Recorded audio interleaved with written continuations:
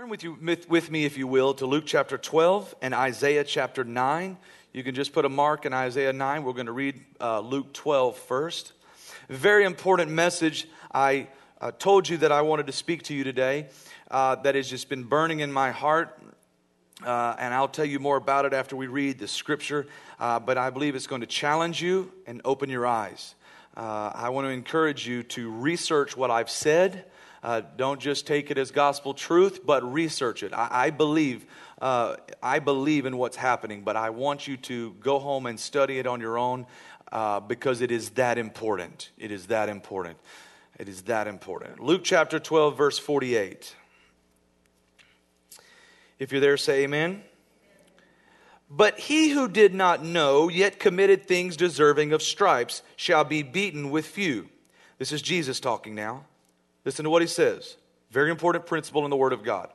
For everyone to whom much is given, from him much will be required.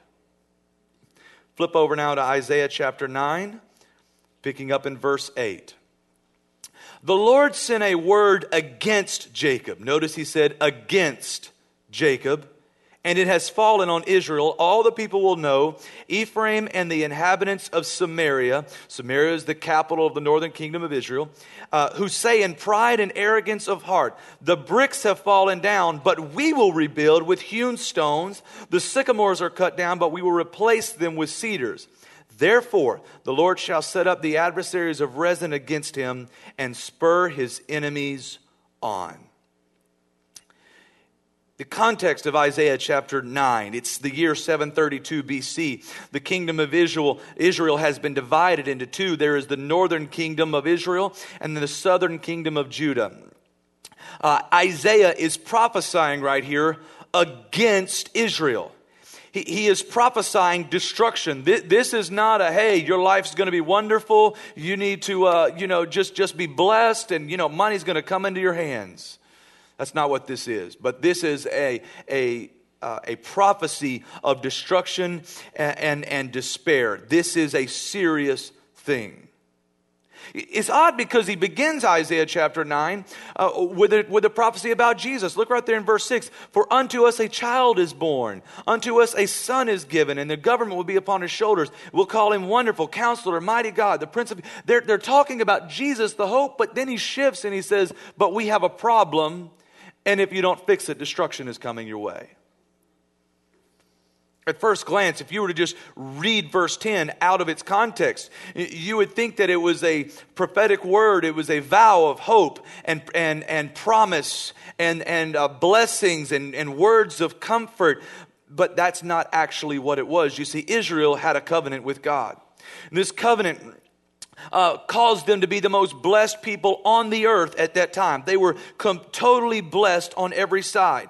Though they weren't a large nation and their enemies surrounded them, they were blessed and they were kept under the protection of the Almighty. They had wealth, they had land, but it all hinged upon their covenant with God, their commitment to follow Him. And if they didn't, it could all be washed away. Because to whom much is given, much is required. But in 732, they have turned away from God. They have built idols and high places. They are worshiping the gods of Baal and the god of Molech.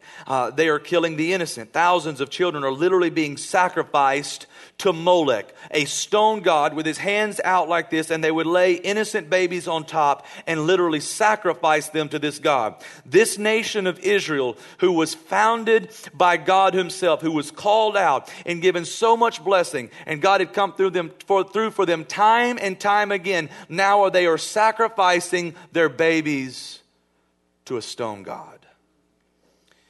They're following their own self-interest, their own sensuality, and their own passions. Immorality is the norm as they have rejected their covenant with God.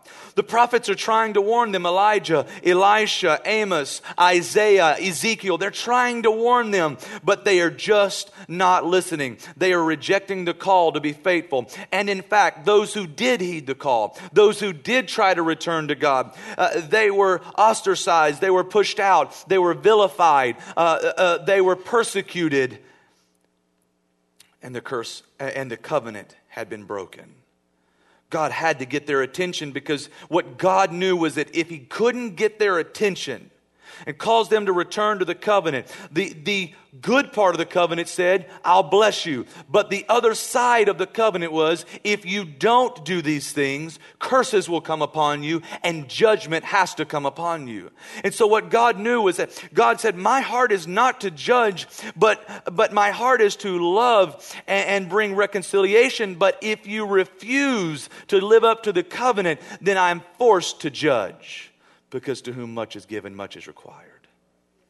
He had to get their attention. He had to. He was begging of them, please turn back to me. So God sent them harbingers, warnings of impending judgment, in hopes that they would return.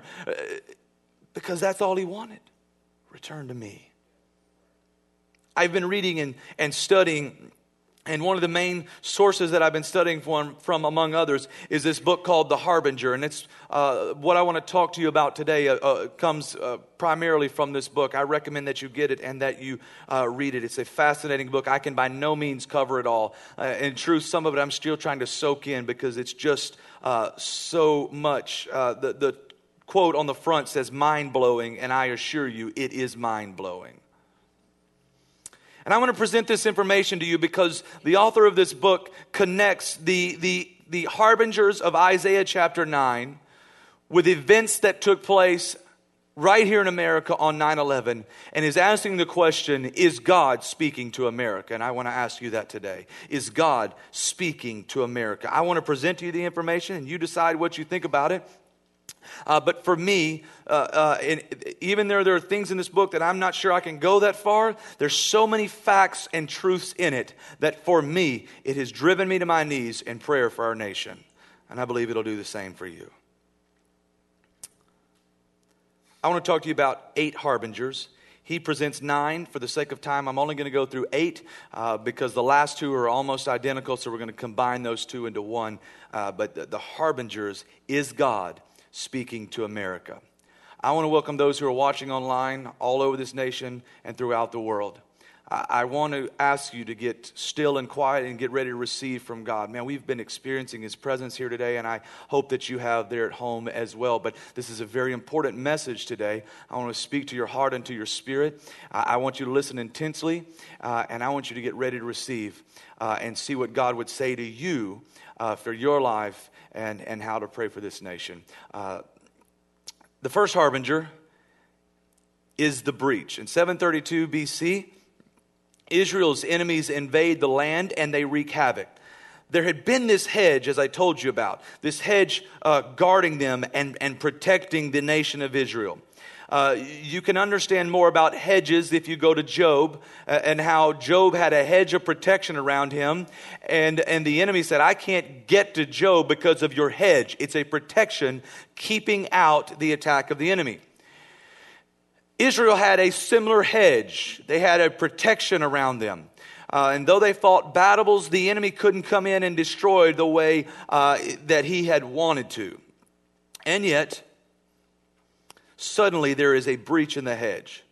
The enemy comes in 732 BC and he strikes and he destroys an entire piece of ground. And he literally crumbles it to the ground and destroys it and burns it. Not only the buildings and the homes and the businesses and the walls, but he literally destroys the land.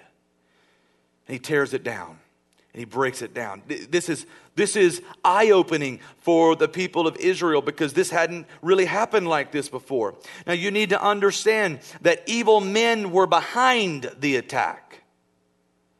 But it only happened because God allowed a breach in the wall. Evil men came in and traumatized them as they retreated. So the first harbinger is the breach. It's the simple fact that they were able to get in and attack and then left.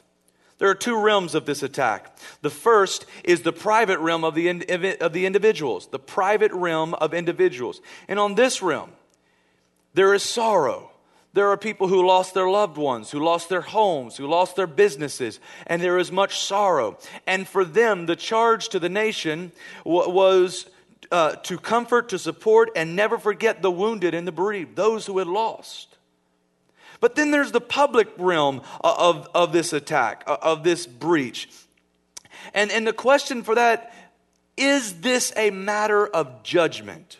Is it a matter of judgment? And this is the question that Israel had to ask as a nation. This is the thing that Isaiah is speaking of. Is this a matter of judgment? And their charge then is to return to God. When we look at 9/11, when the plane struck the towers, there was a breach in our hedge. We had a false sense of security, but a breach allowed evil men to bring devastation upon America. What a terrible, terrible day that it was.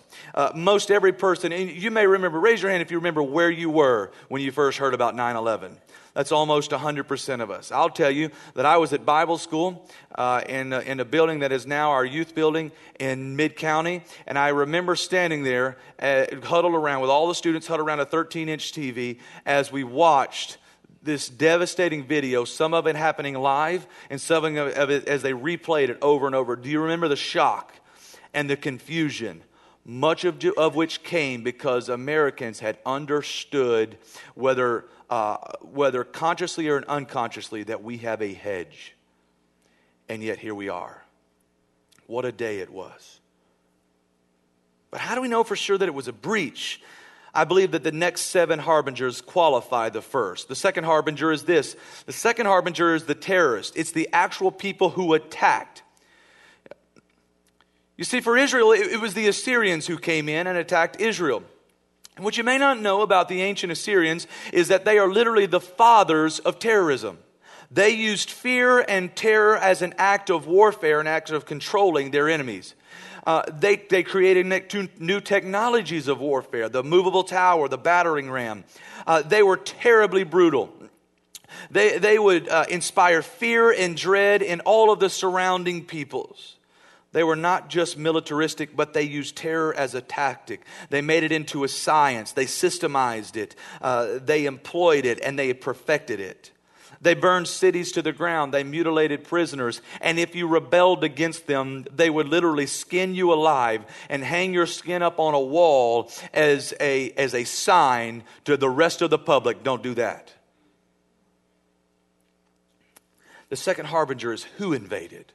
Not just that they were invaded, but it's who invaded. It was the terrorists. The breach was an act of terrorism. These men were the epitome of evil, and God would judge them. As a matter of fact, in the next chapter of Isaiah, of chapter 10, verse 7, he said, "It is in their heart to destroy." I believe that is the heart of every terrorist. It is in his heart to destroy. The Assyrians are the spiritual fathers of terrorism, and thus they are the spiritual fathers of Al-Qaeda. So again, we see the second harbinger at 9/11. But it's not just that they're the spiritual fathers of the Al-Qaeda. It's more than that. You see, the Assyrians ruled the Middle East. They were a Semitic people. They spoke Akkadian, which is actually a dead language now. The Al-Qaeda are also from the Middle East. They're a Semitic people, and they speak Arabic, which is the closest language we have to Akkadian. Akkadian is dead, but Arabic is the closest language. It's been called a sister language to Akkadian. As a matter of fact, many of the speech patterns, as I understand it, come from the Akkadian language. When you look at this map right here, you'll see the area in green is the area that the Assyrians ruled at any given time of their empire. You will find in those nations, our modern day nations of Iraq, Iran, Turkey, Syria, Afghanistan, places where many of the world's terrorists come from. Not everyone in those nations are terrorists, hear me. But as you know, Al-Qaeda was founded right in this region. So they're the father of terrorism. The second sign is who attacked. Who attacked? The third sign is the most visible attack. You go back to Isaiah chapter 9, verse 10, and it said, "The bricks have fallen down." So the third harbinger is the fallen bricks. The fallen bricks. The bricks have fallen down. This is the most visible and tangible sign for Israel. The Assyrians came in and they leveled the place. And imagine, if you will, once the attack is over and the people came from their hiding places, from the mountains surrounding, wherever they may have been, and they came and they overlooked what had been their homes and their city, and all they saw was a pile of bricks and a pile of stones and a pile of rubble. The bricks were man-made things that were pressed together and hardened. That's what their bricks were, and they had fallen down. This was a visible sign of a harbinger of what God was doing. You'll remember at 9/11, you've seen pictures just like this of when the bricks fell. You've seen pictures like this and many others of the fallen bricks. What is concrete? Concrete is materials that are pressed together and hardened, and that's what the World Trade Center was. The towers were built out of. And so when we look at pictures like this and we see the pile of concrete and bricks, this is the third harbinger to America. Turn to the person next to you and say, breathe for a minute. You can hear a pin drop in here if I wasn't talking so loud. That brings us to the fourth harbinger. The fourth harbinger is the tower. Notice he said, the bricks have fallen down, but we will rebuild with hewn stones. We will rebuild. So they endeavored to build the buildings and the walls. One of the scrolls even says, we will rebuild the towers. Here we begin to really see part of the issues. Commentaries tell us that it's not just that they wanted to rebuild, but their heart and their plan and their actions were to rebuild bigger and stronger and more powerful than before. So it wasn't just, hey, we want to rebuild, but we're going to rebuild better, bigger, stronger. It's not the rebuilding, it's the defiance behind this. We're not going to look to God, but we're going to look to ourselves and we're going to do it better. We're going to come up with a stronger and better way to do it. Notice they rebuilt with hewn stones. We'll come to that in a moment. They built with better materials. Back to 9/11. Mayor Giuliani declared, we will rebuild bigger and stronger. President Bush declared in the days following, we will rebuild bigger and stronger. That is what we will do. The governor of New York, the state senator of New York, and many others declared the same thing. These words, we will rebuild bigger and stronger. So what do? We are in the plans to rebuild bigger and stronger. This is called the Freedom Tower. It's what's currently being built in New York City right now on the site where the stones fell. You see, for it to be a harbinger, it has to be built in the very place where the bricks had fallen. They cleared out the rubble, and we are building the Freedom Tower in its place. Is the tower in and of itself a bad thing? No, it's not. But if behind it we are saying in and of ourselves, we will rebuild bigger and stronger, and we refuse to return to God, therein lies the problem. We're building it bigger and stronger. The Freedom Tower is slated to be the tallest building on the earth.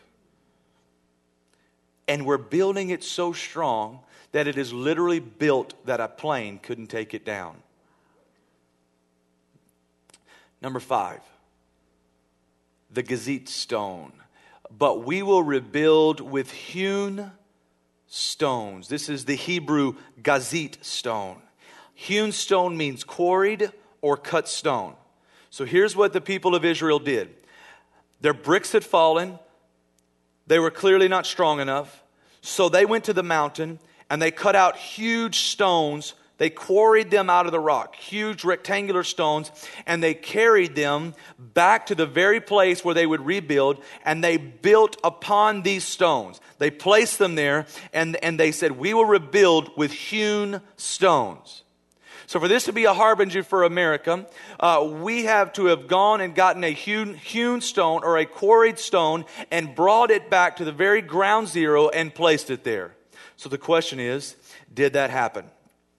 I want to show you a picture here. That is a hewn stone taken from the mountains, I believe in New York. that they went and quarried, and they dropped it right down on ground zero where the Freedom Tower is being built. And we had a ceremony around it with leaders of New York City, and we said, we will rebuild. They call it the Freedom Stone. The Freedom Stone. We will rebuild with hewn stone. You know, what's amazing is they would eventually remove it from ground zero.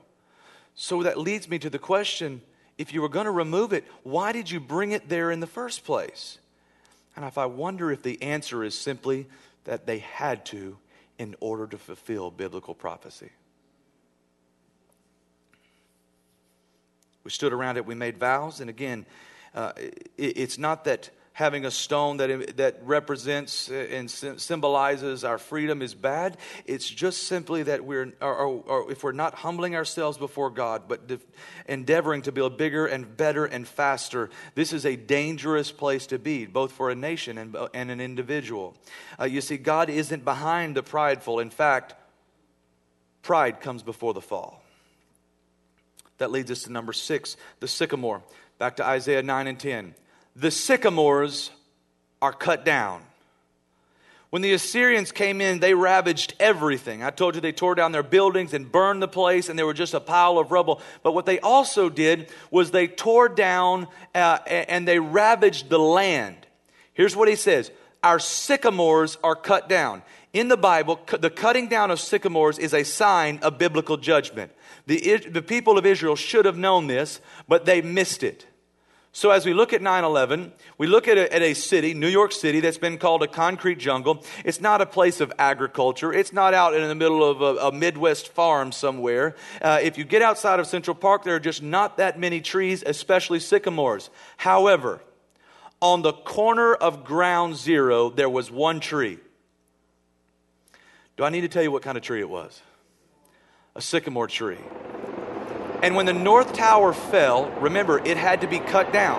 When the North Tower fell, as you see right here, the North Tower collapses and it shoots out a wall of debris. That wall of debris hits this sycamore tree and knocks it over and uproots it. You'll see here some pictures of the roots. This is the roots that remained. You can see this is a large tree. This is not just a small tree. This is a tree that's been here for a long time. And yet, it was knocked down and uprooted. This is the root system that remains. It was on display for quite some time. But then they removed it and they built this piece of art in its place out of some of the other remaining roots there. This tree has been called the sycamore of ground zero. You can research it. The sycamore of ground zero. I wonder if this is a biblical symbol of judgment for America. Harbinger number 7. The Erez tree. The sycamores are cut down, but we will replace them with cedars. The Hebrew traces back to the Erez here. It's a conifer tree. It's an evergreen. It's a very strong, durable tree. It's higher and taller and straighter. It is a better tree. It lasts longer, and it's much more difficult to deal with. So here's what the people of Israel said. They said, you cut down our sycamores. Yeah, you could do that. But you can't handle, what are you going to do with our cedars when we build those, when we replace them with Erez trees? So here's what they did. In the very spot where the sycamores were cut down, they took out the roots and they planted in their place cedars or Erez trees. So did this happen at ground zero? In November 2003, you'll see a picture here of a crane lowering down a tree into the exact same spot where the sycamore stood. The exact same place. They call it the tree of hope. This one right here. It is a biblical Erez tree. It is a conifer. It is all those things that the Bible declares it has to be. Yet another harbinger. In our attempts to bring hope, are we defying God in the face of His warning? And there it now stands. Do we memorialize our defiance with a positive middle attitude? We've got a tree of hope, but our hope is in ourselves and not in God. Are we trying to be positive but not looking to Him? Are we looking to ourselves? So we put up cedars and we say to the world and consequently to God, try knocking these over. You got my cedar, but try knocking these over. What we have to understand is that we are fighting a spiritual battle. We battle not against flesh and blood, but against principalities and rulers of this age and rulers of darkness. You see, you have to understand that we're fighting a spiritual battle, and a cedar tree can't help you, and money can't help you, and a better national defense can't help you. The only thing that can help us is prayer.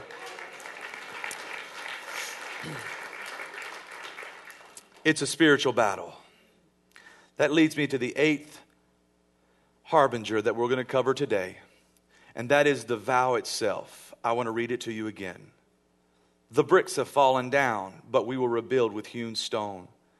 The sycamores are cut down, but we will replace them with cedars.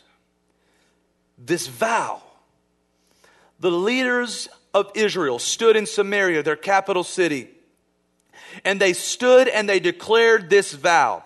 Notice he said in verse 7, in pride. This is a defiant vow. They may not have realized it. They may not have known it. But this was a vow of defiance. You tore down our walls. You tore down our buildings. But we'll rebuild with stronger materials. You tore down our tree. But we're going to build it with we're going to replace it with a stronger tree. They stood and they declared this. Their leaders declaring the heart of the nation. I want to show you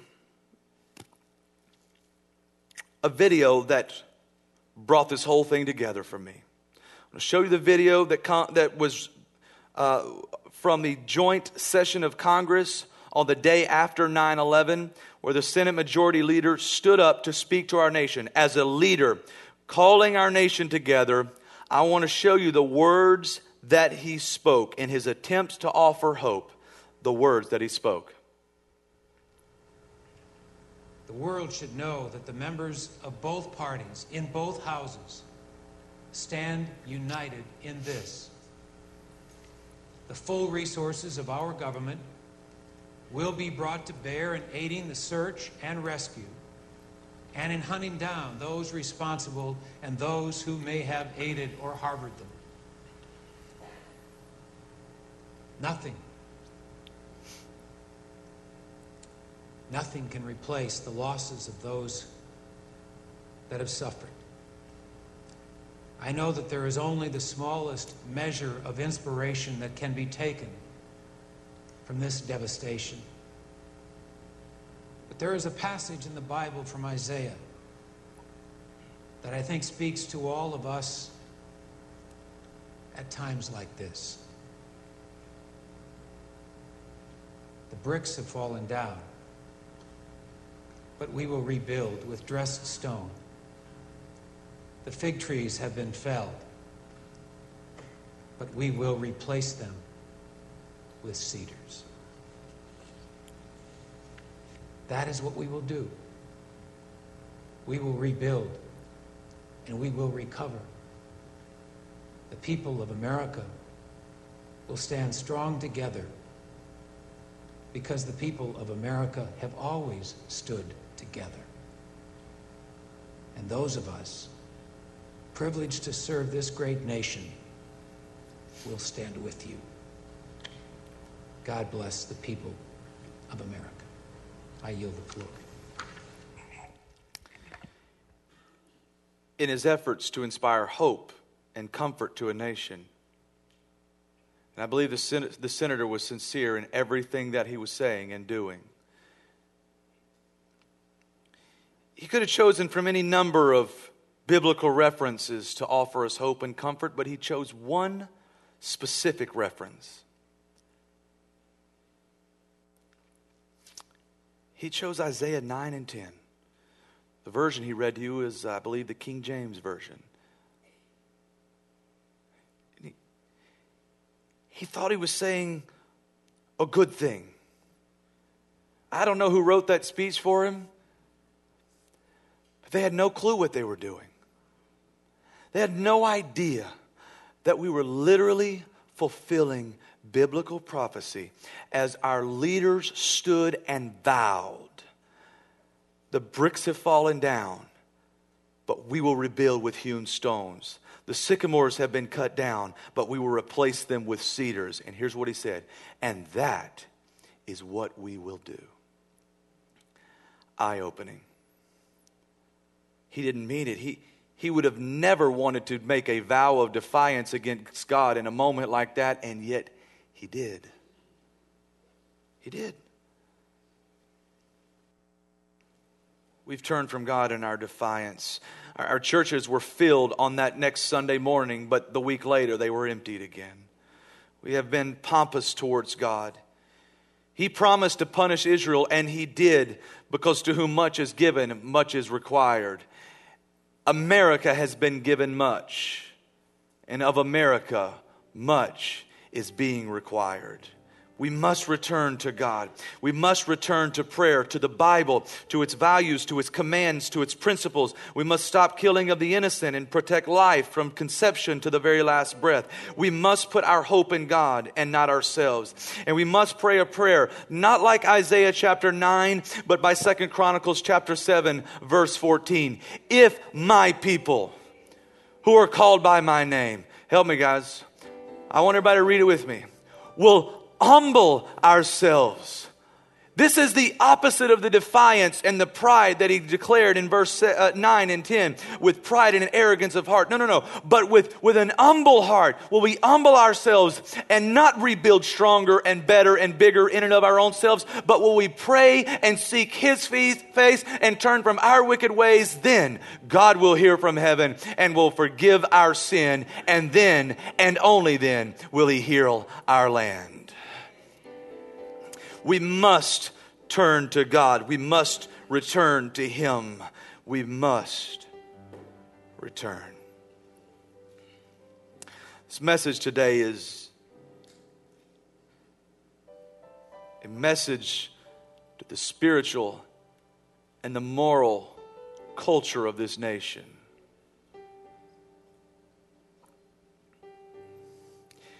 When you really begin to study this, you see leaders and politicians from both sides of the aisle declaring parts of this prophecy, because it's not a political thing, it's a spiritual thing. We need a spiritual solution. America must humble herself before God. Fall on our knees. Lift up our hands and our hearts and say, Father, forgive us. We want to return to you. I don't know if I've challenged you today, but for me, it's driven me to my knees. God, touch America.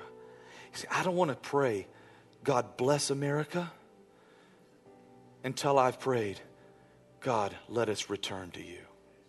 I don't have a right to ask for the blessings until we return to him.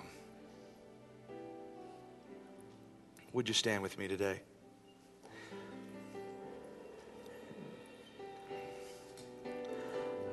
I want to pray with you. I want to pray for our country, for a nation that has turned from God. Is he speaking to us? Is he crying out? Is he shouting it from the rooftops, begging us to be reconciled and restored to him? And are we yet turning away and continuing to go away from the principles of the Word of God? If you would you join with me in prayer? Dear Heavenly Father, I come to you today, not asking for your blessings to be upon this nation, but asking that a wave of repentance, a wave of humility come across this nation, beginning with the people of God. Father, we want to do our part. You said, if my people would humble themselves and pray. So Father, today we, as the people of God, are humbling ourselves to you today.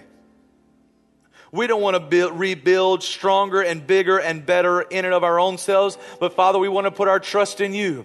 We want to turn our hearts back towards you. We want to return to you today, oh God. We're believing in you. We're putting our hope and our faith and our trust in you today, oh God. We're returning to the covenant that we have with you, that you want to bless us and you want to open up the windows of heaven over us. But Father, we must live for you. We must follow you. We must keep your commandments. Father, return our hearts to you.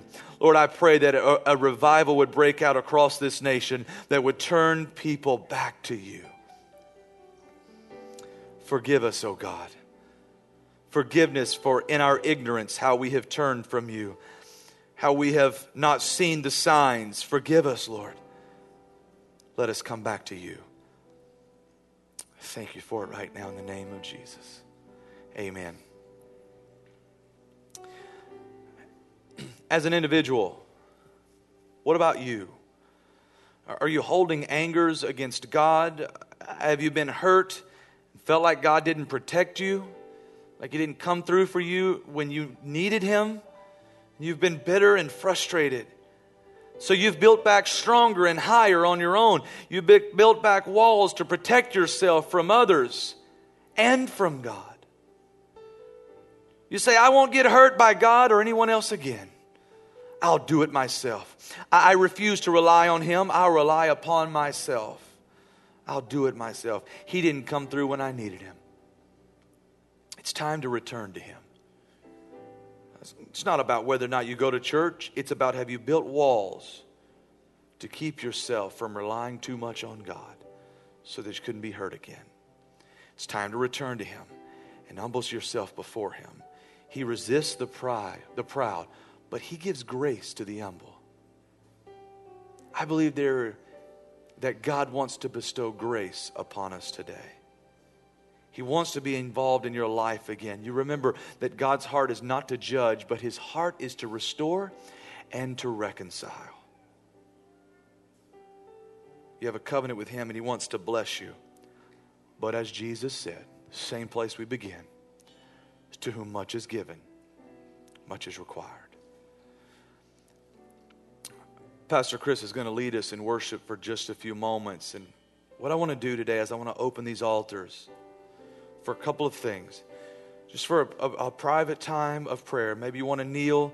Maybe you want to come and just stand and worship and spend some time with God. First of all, crying out for our nation. And secondly, if you're one of those people that I've talked about and you've built up walls, and there's pride in your heart, and there's pride in your life. You've not humbled yourself before God, but you've built walls to keep Him out. You don't need to rely on Him. I'm a man's man. I can do it myself. You've been hurt. He let you down. You felt like He didn't come through for you when you needed Him the most. Because of that, we've turned away from God. Maybe not fully, but in your heart, you know the truth. If you want to spend a few moments with God, just praying, talking with God, these altars are going to be open. We're going to kneel. We're going to worship. Pastor Chris is going to lead us. We're going to be dismissed quietly from there. Whatever point you want to slip out, you may. If you just want to stay in your seat. In the first service, people were in their seats kneeling and worshiping or just sitting and praying, whatever you want to be. Just have a quiet time of a moment with God. I bless you today in all that you do. Be blessed as you go. But let's come to God and let's cry out to Him.